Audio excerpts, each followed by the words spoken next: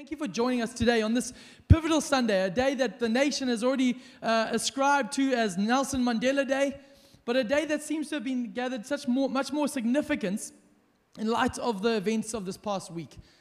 It feels like there's a deep sense of exhaustion in our nation, a deep sense of fear, anger, hearts feeling broken, disappointment, despondency, depression.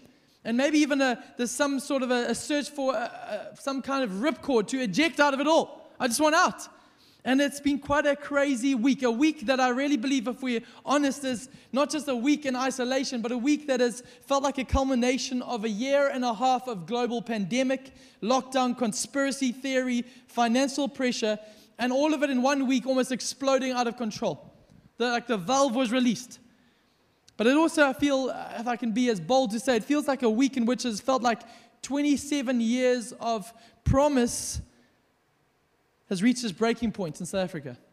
27 years of Rainbow Nation and singing the songs and buoying each other up, but it almost feels like it's all fallen flat. For me and for many others around our nation, it feels like something has died this week.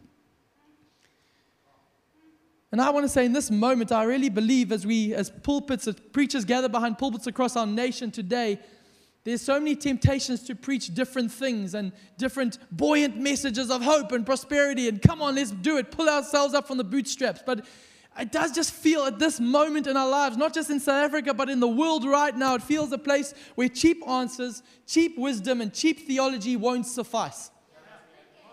We've been preaching in the series, but these words of the wisdom of the world, you do you, and follow your heart, live your truth, and YOLO.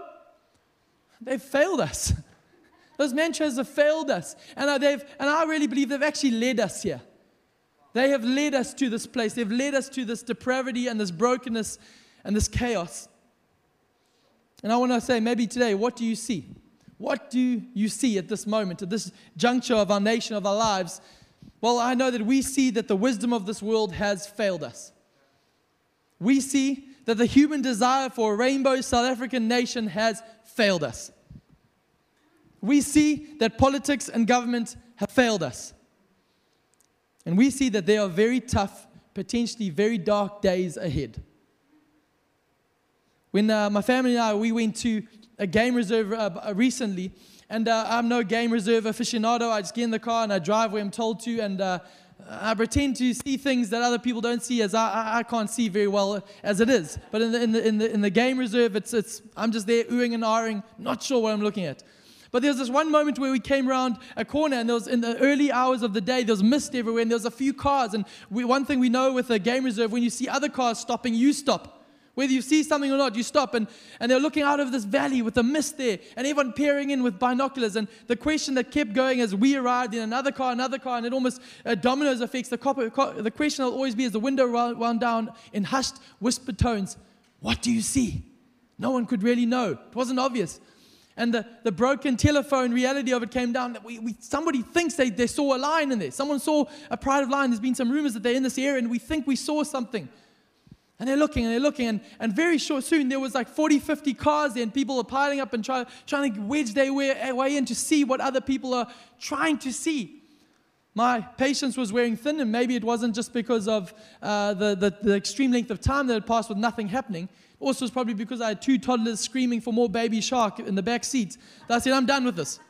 And we reversed, we went in the opposite direction, the other way around, and as we were coming around that side, out of the mist came 2 male lions across the road. And I looked up and I looked across the other side where everyone was sitting, peering into the mist. And there we are, and lions, majestic lions, walking right across our path. Our vantage point was so different to the majority of those around those peering into the mist. At this moment, our nation is peering into the mist, and everyone's saying, what do you see? What do you see? What do you see? And there's hope in some people, there's fear in others, there's chaos in others. But I want to position us, church, today that we have a different vantage point. We have a different perspective. We do not look through the lenses of 27 years. We do not look through the lenses of years gone before that. We do not look through the lenses of poverty, of race, of Nelson Mandela, of nothing. We look through a different lens. And I want to call us to see differently today. Because these have been tough days, and I want to be honest to you as a pastor, these will not be the toughest days we see. but we are a people who will see differently. So I want to say, what do we see? Let's read text today. Isaiah 6, verse 1 to 10 says it this way. In the year that King Uzziah died, I saw the Lord, high and exalted, seated on a throne, and the train of his robe filled the temple. Above him were seraphim, each with 6 wings. With 2 wings they covered their faces, with 2 they covered their feet, and with 2 they were flying. And they were calling to one another, Holy, holy, holy is the Lord God Almighty. The whole earth is full of His glory. At the sound of their voices, the doorposts and thresholds shook, and the temple was filled with smoke. Woe to me, I cried. I am ruined, for I am a man of unclean lips, and I live among a people of unclean lips, and my eyes have seen the King, the Lord Almighty. Then one of the seraphim flew to me with a live coal in his hand, which he had taken with tongs from the altar. With it, he touched my mouth and said, See, this has touched your lips. Your guilt is taken away, and your sin atoned for. Then I heard the voice of the Lord saying, Whom shall I send? And who will go for us? And I said, Here am I, send me. Let's pray. Father, we come humbly to your word today. Humbly, and we look into the eternal nature of your word that is never shaken, never stirred, never broken down, never destroyed, but has always stood true. It has always stood the test of time by your word with the foundations of the earth laid. And I thank you that your word would come upon us now, come upon our church, come upon this nation, come upon individual lives at this time, God. We humbly submit ourselves to your words, and would you adjust our sight?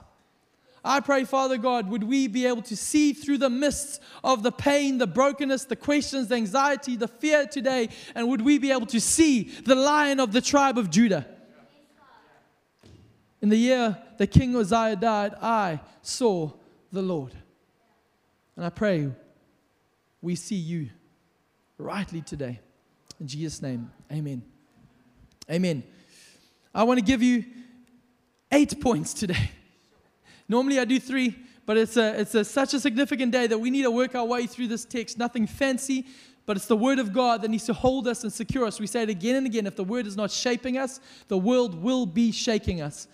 So we want to go to it today. Firstly today, from this text, as the prophet Isaiah encounters the Lord in this dramatic way, the first point I want to tell you and declare strongly is that God is alive. God is alive. I love how it starts. In the year King Uzziah died, I saw the Lord. In the year of death, in the year of destruction, when a king would die in those days, the nation would go into mourning, but there would also be such terror would grip the nation because they'll be at their most vulnerable. When Uzziah died, the nation of Israel was that was a catalyst for civil war that would be unleashed a couple years later. It was a catalyst for the Syrians to come in and plunder and lay waste to the nation of Israel. This nation was vulnerable at its very core. And the moment when Uzziah died, everyone started to look to the north. Will the Assyrians be coming? They're looking to the south. Will the other nation of Judah rise up against us? And they were so terrified. What were they seeing? But there was this one man, Isaiah, who turned his eyes from the death of that thing and looked to a God who was alive. I want to tell you right now, the death of Isaiah, for Isaiah, was not the most important thing in that moment. For a nation it was, but for Isaiah, the man of God at that time, it was not the most important thing. And I say this soberly, but the devastating destruction, loss, pain, and rampant fear in our country right now are not the most important things right now. There's something more important to see. Vladimir Putin will die. Boris Johnson will die. Donald Trump will die. Joe Biden will die. Jacob Zuma will die. Cyril Ramaphosa will die. Julius Malema will die. Helen Ziller will die. John Steenhuisen will die.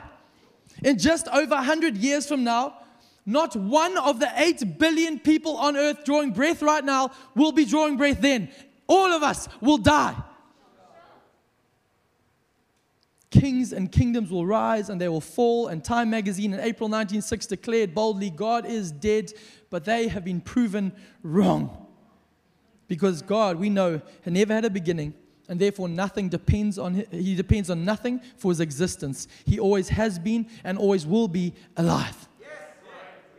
This is so exciting for us because I want to help give us context. The biblical authors wrote from this vantage point of pain, devastation, and loss again and again and again. This is not an extraordinary situation for the biblical authors.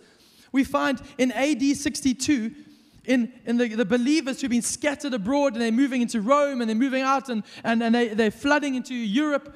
They're a year out from a wave of persecution that would almost seemingly take the church to the brink of destruction, extinction. You see, what happened was under Nero and the Caesars of the day, the church, the people of God, were almost crushed under the oppressive thumb of Rome. You see, Christians were used as entertainment. They were arrested. They had their possessions stripped away from them. They were lighted. They were set alight in flames, lighting up dinner parties. Christians became punchlines to jokes. They were stripped of possessions and away from families. And ultimately, they filled arenas and coliseums with their deaths, providing entertainment for the masses. And this wasn't just a one-year thing. This was year after year after year after year after year after a message coming home of another brother dying, of another family losing their life, losing their dignity, losing their income, losing their property for the name or sake of Jesus. And I can imagine they must have thought, Christians today, in those days, when will this suffering end? When will Rome's oppression end? It must have been like what people in Zimbabwe for the last 40 years have been crying out, when will it end? Seems another wave of injustice, a wave of persecution, a wave of oppression and brokenness. Maybe you felt like that this week. Another wave has come. When will it end? How long, oh Lord? But let me just tell you, when we look at the might of the Roman Empire now from this vantage point, Rome is just a mere footnote in history. You know, actually right now, if we were able to travel, COVID regulations permitting, we would arrive and would be allowed to have a tour of the Colosseum in Rome, the high point of Rome's oppression. We'll be able to have a tour of it, and they'll charge us the measly sum of 20 euros with a pimply teenager giving us a tour of the ins and outs of the Roman nation, but we'll be able to walk through the Roman Empire's ruins. Let me tell you, the might of Rome has been lessened to rubble and a history tour. But leaders have come and gone, but Jesus stands unchallenged. God is alive. So I say to you, don't have anxiety about government. Don't have anxiety about political power or rioters. The psalmist said this way, why do the nations rage in vain? The one who sits enthroned laughs. And I want to tell you today, Jesus Posh is laughing not because he is uncaring. He is laughing because he is alive. And none have unseated him yet. God is alive. Secondly, I want to tell you, God is authoritative. I saw the Lord high and exalted, seated on a throne. John Piper said it this way, no vision of heaven has ever caught a glimpse of God plowing a field, or cutting his grass, or shining his shoes, or filling out reports, or loading a truck. No, heaven is not coming apart at the seams. God is never at wit's end with his heavenly realm. He sits, and he sits on a throne. All is at peace, and he has control. You see, the shortest and most powerful piece of theology in the Bible, and that I can deposit into our souls today, is this: Jesus is Lord. If you want good theology, that's it. Why don't you type that in the chat right now? Write that out as a declaration of your life over this nation right now. Jesus is Lord. And you see, when that phrase came about in the early church, it wasn't said to a catchy tune. It wasn't emblazoned on church banners. No. It was a subversive political statement whispered in the corridors of society in those days. Why? Because in those days, that statement was hijacked from the political powers of the day. There was a phrase that people would say to pledge their allegiance to the state, to the might of Rome. They would say, Caesar is Lord. But when Jesus comes onto the scene, and he ascends his throne through his death and resurrection, the disciples have a new worldview. They start to see things a little differently. When everyone else is seeing the devastation and destructions, they saw the Lord. And they say, no, Caesar isn't Lord, Jesus is Lord. Jesus is Lord. And that phrase could get you beaten, imprisoned, and even killed for saying it. And it's so huge that actually the Apostle Peter was ramming this home and saying that this Jesus has been made both Savior and Lord. But I want to challenge you that I think the church have been sold a diet of understanding He will save you and rescue you, but you don't have to bow to Him. But He is both. He is your Savior and He is your Lord.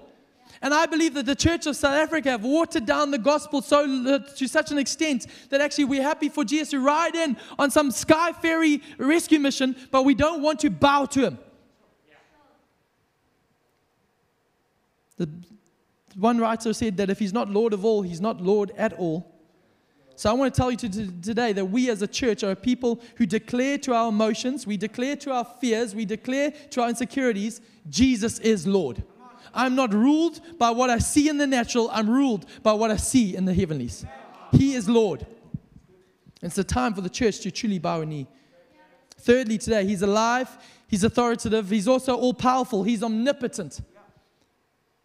I saw the Lord high and exalted, seated on a throne. You see, there's a dearth of leadership in the world. There's a dearth of leadership in South Africa. It feels like an episode of Game of Thrones where everyone wants to... I've never watched it myself, just a disclaimer there. But it just seems like that could be the title of our world, the Game of Thrones. 6th of January. Let's take over the 6th of January in America. Let's go and riot and take over the Capitol. It just seemed like a scene from a movie. What we've seen this week is politicians raging and trying to one-up each other and trying to, who's going to be in charge here? But I want to tell you, when we look around, it actually looks like there's a dearth of leadership. It's an empty throne. Yeah. But here's the good news. What Isaiah saw, what you and I need to see is that there's a throne in heaven, and it is occupied. Yeah. It is occupied. His throne is not one amongst many thrones. It is high and exalted and lifted up. And there's not a cosmic battle between God and Satan. Let me tell you today, no, God is God. And the enemy is living on borrowed time. It's not he had a blow and I had a blow and who's going to win it out in the end. Please, Lord, hope you defeat the enemy. He has laid waste to the plans of the enemy, and he sits enthroned, unshaken. We have to have this perspective. In the midst, we have to see the Lord. The book of Colossians tells us this. He says Jesus is supreme over all creation. He's supreme over all earthly and spiritual authorities and powers. And in verse 17 of chapter 1 in Colossians, it says, He existed before anything else, and He holds it all together. Amen. You see, if Jesus right now, He sustains it all by the power of His word. Right now, you might think things are out of control, but let me tell you that if Jesus truly removed His breath, we would all drop down dead like that. It would be as if Thanos was clicking his finger. That is what would happen. That actually, the mere fact that we can still draw breath in this moment, the mere fact that we can still see even a glimpse, is the fact that He is still all-powerful. He didn't just back away from creation. He didn't just say, you're on your own. He sustains this all by the word of His mouth. So right now, I tell you, maybe the world, your world, is feeling random, out of control, falling apart. The old hymn still stands. He's got the whole world in His hands. He's got the whole world in His hands, and He has not dropped her yet. Fourthly, we see that God is holy. Isaiah saw the Lord, and says he saw the seraphim, which literally means the burning ones. And what was the anthem of the angelic beings in this vision was they were calling to one another, Holy, holy, holy is the Lord God Almighty. This week, I really believe my emotions, if I'm honest, family members in Durban, friends in Durban, there's deep concern and turmoil in my heart. I'd say my emotions and many of your emotions might be fearful, fearful, fearful. Maybe it is anxious, anxious, anxious. Angry, angry, angry. Or maybe you've got to a point today, like hopeful, hopeful, hopeful, because someone sent me a very encouraging link with You Raise Me Up in the background. I don't know. I'm not messing around with our emotions. I'm not trivializing our emotions. Those are very real, but we have to see past them as the people of God. And I want to say, why do the angels say holy 3 times? You see, similar to our bold, italic, and underline function on our computers, the Hebrew emphasis was to repeat stuff. If they wanted to put strength on something and show you how important it was, they would repeat stuff. So Paul, in Galatians 1, verse 8 to 9, he preached twice. He said that may people be accursed if they preach a different gospel. And he said it twice to emphasize it. When Jesus is preaching, he prefaces his words with the words, Amen, amen, or truly, truly, I say to you. Basically, in effect, he's repeating it to say, this is very important, listen up. So here the angels, when they see the Lord and they're exalting the Lord, they're not content with just, holy is the Lord. Neither are they just content with the emphasis of importance, holy, holy is the Lord. No, for effect, they say it 3 times. Holy, holy, holy is the Lord God Almighty. They take it to the 3rd degree, the superlative degree. No other attribute of God is praised like this. No other attribute in the Bible. Not His love, not His mercy, not His justice, not His sovereignty, just holy. Holy, holy, holy. And I wanted to say to you today, have you seen the holiness of God? Have you seen the holiness of God? And I want to pray to us today. In the year that King Uzziah died, I saw the Lord. There's an opportunity for the church to see rightly today. Fifthly, God is glorious. Holy, holy is the Lord God Almighty, and the earth is filled with His glory. I love this. So we've been saying this all week. We'll say it again, that God is transcendent, which means He is far above. His thoughts are not our thoughts. His ways are higher than our ways. He knows the beginning from the end. He dwells in unapproachable light, but He's not just transcendent, He's immanent, which means that He is closer than our hands and our feet. He knows our deepest thoughts. He knows the amounts of hairs on our head, and He calls Himself the God of all comfort. He's transcendent and He's immanent. There is no God like our God. No other God would be able to marry these 2 elements together. There is no God, no option, no rhetoric of man that's able to put in your heart the confidence of a God who's above and a God who's in.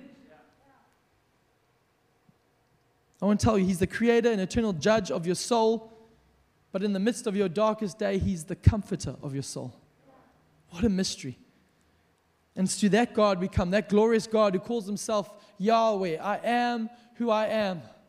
The God in this moment who says to South Africa, I am Jehovah Imkadesh, the God who sanctifies. I am Jehovah Jireh, the God who provides. I am your source of provision, South Africa. I am Jehovah Shalom. I am God, your peace. I am Jehovah Rapha. I am the God who heals. I am Jehovah Nissi, the Lord, your banner. I am El Shomri, God, your protector. I am El Eloah, God, strong, mighty, and prominent. I am El Shaddai, God Almighty. I am Elohim, the God of absolute strength and power. I am immutable. I do not change. I am immortal. I do not die. I am omniscient. I am all-knowing. I am omnipotent. I am all-powerful. I am omnipresent. I am everywhere. God is glorious.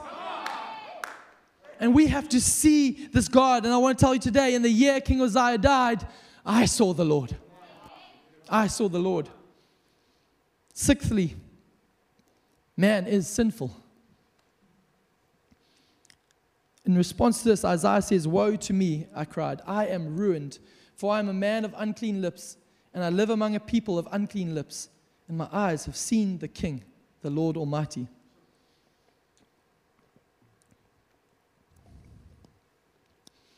Can I be controversial? It's so wonderful to not have people in the audience so I can just go with whatever I think. I want to tell you today that the problem in South Africa isn't race. It isn't poverty. It isn't the ANC, EFF, DA. It isn't the long-lasting effects of apartheid. All those must take some semblance of responsibility, but I want to tell you that the problem of South Africa is sin. This isn't a skin issue, this is a sin issue. And our culture will keep turning our eyes to sins and make reparations for this, for being black, for being white, for apologize for being Indian, apologize for this. But I want to tell you, no, the Bible calls us to repent of our sin, not of our skin. And unity will only come in this nation, not when we bow our knees to each other's skins, but when we bow our knees to Him. Let me tell you, this is just not our day and age. It's the problem that's always been. When Jesus arrived on the scene, the Israelites said to Him, have you finally come, the Messiah, to come and lay waste and wage war against the Roman government? Our oppressors, set us free from the Romans.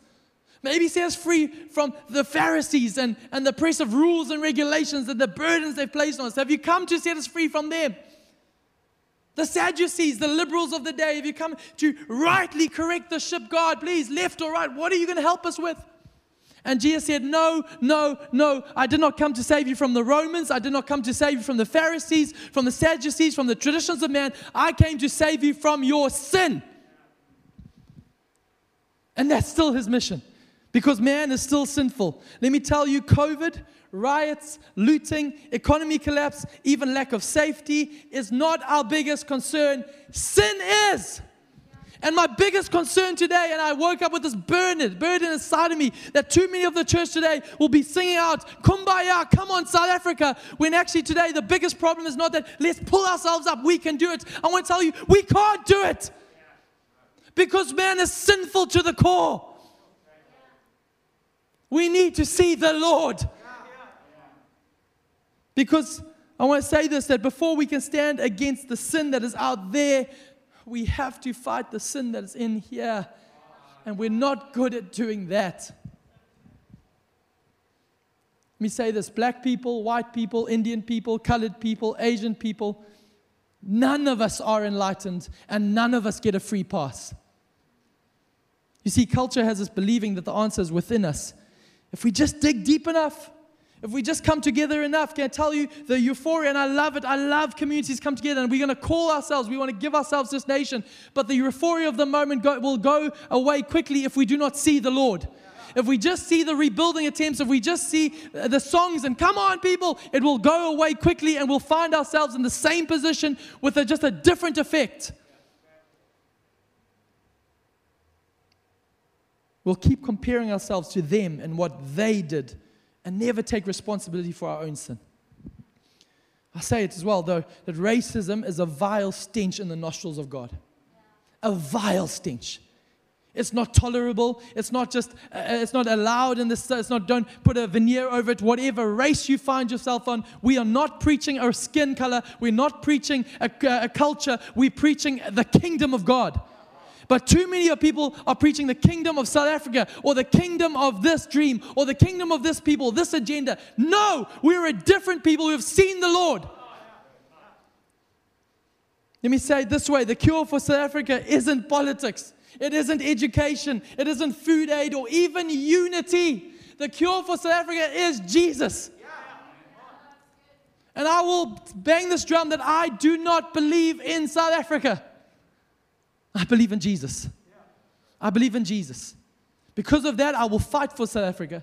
But my hope is not in the economy of this world. My hope is not in the politics of this world. I have a different source because I do know that man is sinful. In the year King Uzziah died, I saw the Lord. Seventhly, I want to tell you that man is sinful, but God is forgiving. Isaiah said this in response, then one of the seraphim flew to me with a live coal in his hand, which he had taken with tongs from the altar. With it he touched my mouth and said, see, this has touched your lips. Your guilt is taken away and your sin atoned for. I could go on, but I want to just echo this, that the blood of Jesus is our only hope. On a macro level for the nation, on the micro level for your home, your family, your future, your eternity, your marriage, your kids, your emotions. The blood of Jesus is our only hope. It's our promise. It's our protection. It's our peace. It's our provision. It is everything. I have this narrative in our heads. It feels like South Africa's been in a boxing match with the enemy, and the enemy has laid one blow too many, and it feels like for years and years, we've just taken, the last couple of years, COVID hit, we've taken retrenchment, we've taken the economy collapse, we've taken the infighting, we've taken all the corruption, we just feel like we punched drunk against the ropes, and it feels like this week that the last blow was hit and South Africa fell to its knees on the mat, down and out for the count. And maybe it feels like that for you in your own home in a personal capacity, because of your sin, because of your brokenness, or maybe as a whole nation, we look at it and says, the nation is down. And the referee comes in and starts to count us out. 1. And the enemy is roaring louder and louder. And the crowd see the victory is coming for the enemy. 2, 3, 4, 5. And the pain of the people is echoing its deep level, and they're trying to get up, but there's no more strength left. And that's, I don't get out of this ring. I just want out. I want to throw in the towel. I'm done. 6, 7, 8, 9. And a brief pause. 10. And you think the bell's about to ring, and the enemy is like, yes, we've defeated him. And just before the crowd in silence and to think that's all but over, the referee takes another breath and goes, 11, 12, 13. And the enemy is confused. What is going on? Why are you still counting? And at that moment, the referee removes his top and shows that the referee's name is Grace. And Grace is still counting. When Grace is the referee in your story, you're never counted out. I want to tell you, South Africa, you're not counted out because Grace is still counting. It's still calling you. Maybe you've fallen 100 times. Maybe you've fallen again. South Africa, get up off your feet because Grace is still counting. It has not disqualified you yet. He is supreme in our salvation. He is supreme over this nation, and He will have the final say. In the year the King Uzziah died, I saw the Lord. Finally, eighthly and finally, God is calling. In response to all this, then I heard the voice of heaven saying, whom shall I send, and who will go for us? And I said, here am I, send me. Governments around the world have decried churches as unessential. Celebrities and influencers have belittled and marginalized the church. Christians themselves have trivialized her and her influence to an hour on a Sunday. But I want to tell you today, God, in the midst of all this chaos, in the midst of all this destruction, death, and depravity, God is still calling His church. And He says this, wake up, O sleeper. Rise from the dead, and I will rise upon you. This is the call of the gospel. Arise and shine, for your light has come. Church, people of God, this is the call of God that comes in the midst of depravity, in the midst of brokenness. He is still calling us. And He says that when all anyone else can see is darkness, Jesus declares, here comes the city on a hill whose light cannot be hidden. Faith, hope, and love still remain. This is a dangerous calling. It's dangerous to be a Christian at this time because we have no other option. We cannot go with the masses. We cannot go down to our own devices. We have to see the Lord and respond accordingly. We have to see the Lord and respond accordingly. Let me tell you this, you were born for such a time as this. You could have been born in any other century. You could have been born in any other nation. But God, who's seated on His throne, unshaken, unmoved sword in His wisdom, to place you, to place me in this nation at this time. And He says, arise and shine. This is our moment. Charles Spurgeon said this, if sinners be damned, let them have to leap into the flames over our outstretched arms. It's not time for the church to be pointing fingers. It's time for the church to be calling people back to Jesus, calling people back to repentance, calling people back to it. And it starts with us. So Life Changers, I say to you, stand up, speak up, and lay your lives down.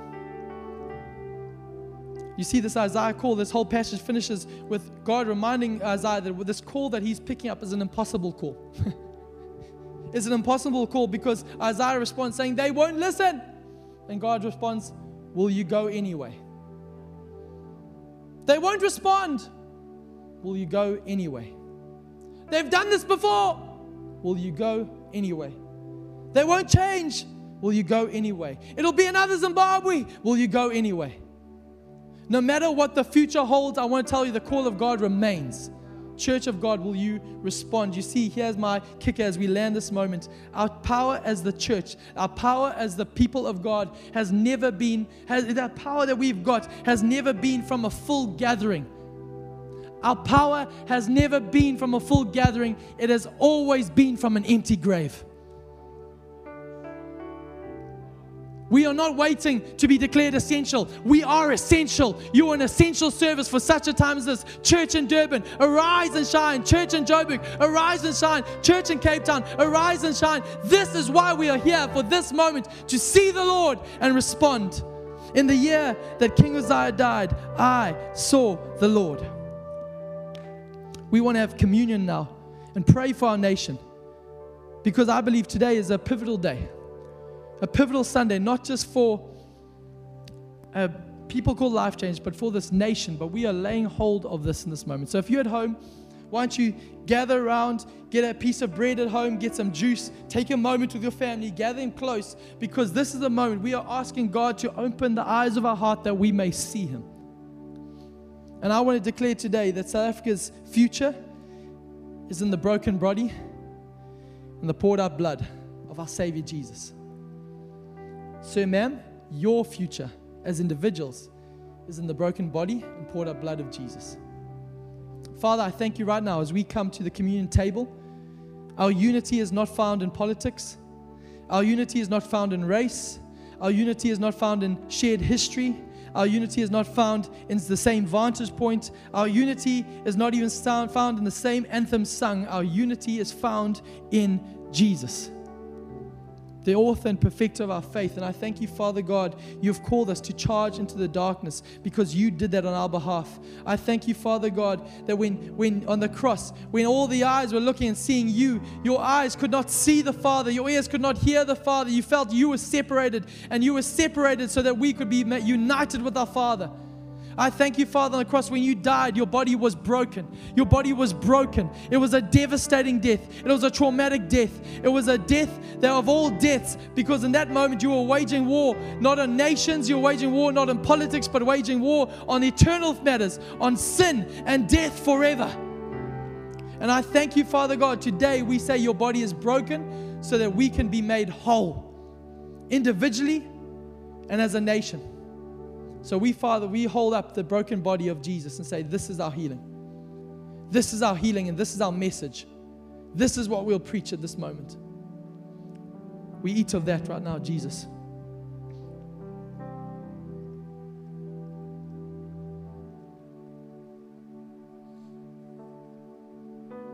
I thank you, Jesus, as we hold up the blood of Jesus, our only hope.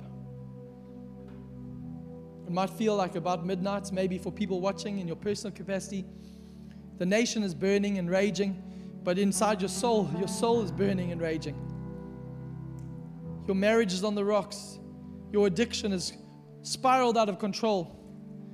Your finances are in the bush. You don't have strength for tomorrow, even these contemplating thoughts of escape, pulling the ripcord and saying, I want out of it all. I want out of my marriage. I want out of my relationships. I want out of this life. And right now I speak to the spirit of death that has come upon you. And I declare the blood of Jesus is enough. I declare the blood of Jesus is enough. Today is a day to put down the pen, to put down the keyboard, to put down the opinions, to put down the lenses of our past and to see the Lord through the blood of Jesus. Because what does He see? He sees us, His people. Not as broken, flawed, and forgotten, but as ransomed, healed, and forgiven.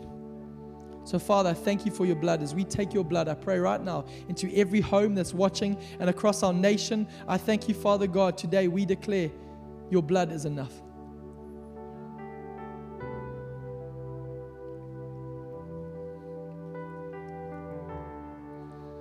Father, as a people, we pray for this nation right now. As your chosen people, we would arise and we would shine. I pray right now, Father God, for a spirit of generosity to be unleashed. Not based on emotion or sentiment, but based on seeing the Lord. I pray, Father God, that revival fires would start to burn, that what was deemed as death and destruction, I thank you, Father God, would be the beginning of a nation turning their face to you, Father.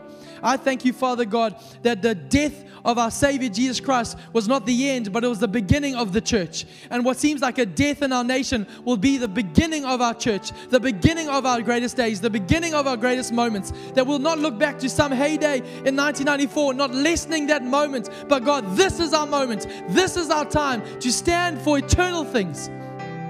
Would you come and bridge the divide that no man can bridge? Would you bridge the divide between races and groups and classes and politics that no man can bridge? I thank you, Father God, that our hope in this nation is not a nation that will rise and stand on its feet again, but a nation that will stay on its knees. We declare we have no other hope, and we declare we have no other allegiance but your name, your kingdom. And we declare it together over our nation. Can we pray this? Our Father who art in heaven, hallowed be thy name. Your kingdom come. Not mine, not my desires, not ANC's, not the DA's, not the EFF's, not any other human agenda. Your kingdom come. Your will be done on earth as it is in heaven. What do we see? Our eyes see the Lord. And in that response, we act. We love you, Jesus. We love you. And we keep our knees bowed as we say, God, you are glorious. You are holy. You are merciful. You are forgiving. And you are calling. We love you, Jesus. In Jesus' name I pray. Amen. Amen. If you today are at home and you're watching the stream, and in a personal capacity, you're saying, I've never said Jesus is Lord. Maybe you've said it with your lips, but you've never bowed your knee. And today is the day for you to bow your knee. There's no greater day to bow than in the days of brokenness. Don't wait for another day. Don't say, when I've got my life together. Don't wait to say everything else is better. Bow your knee today, sir, ma'am. And if you're doing that, I want you to type in the comments, I'm bowing my knee. And we've got a team who'll get hold of you and pray for you. We want to trust that God is good all the time. All the time God is good and He is working. We love you, Life Changers. We love you, City of Cape Town. We love you, South Africa. And because of Jesus, our greatest days are ahead of us. In Jesus' name we pray. Amen.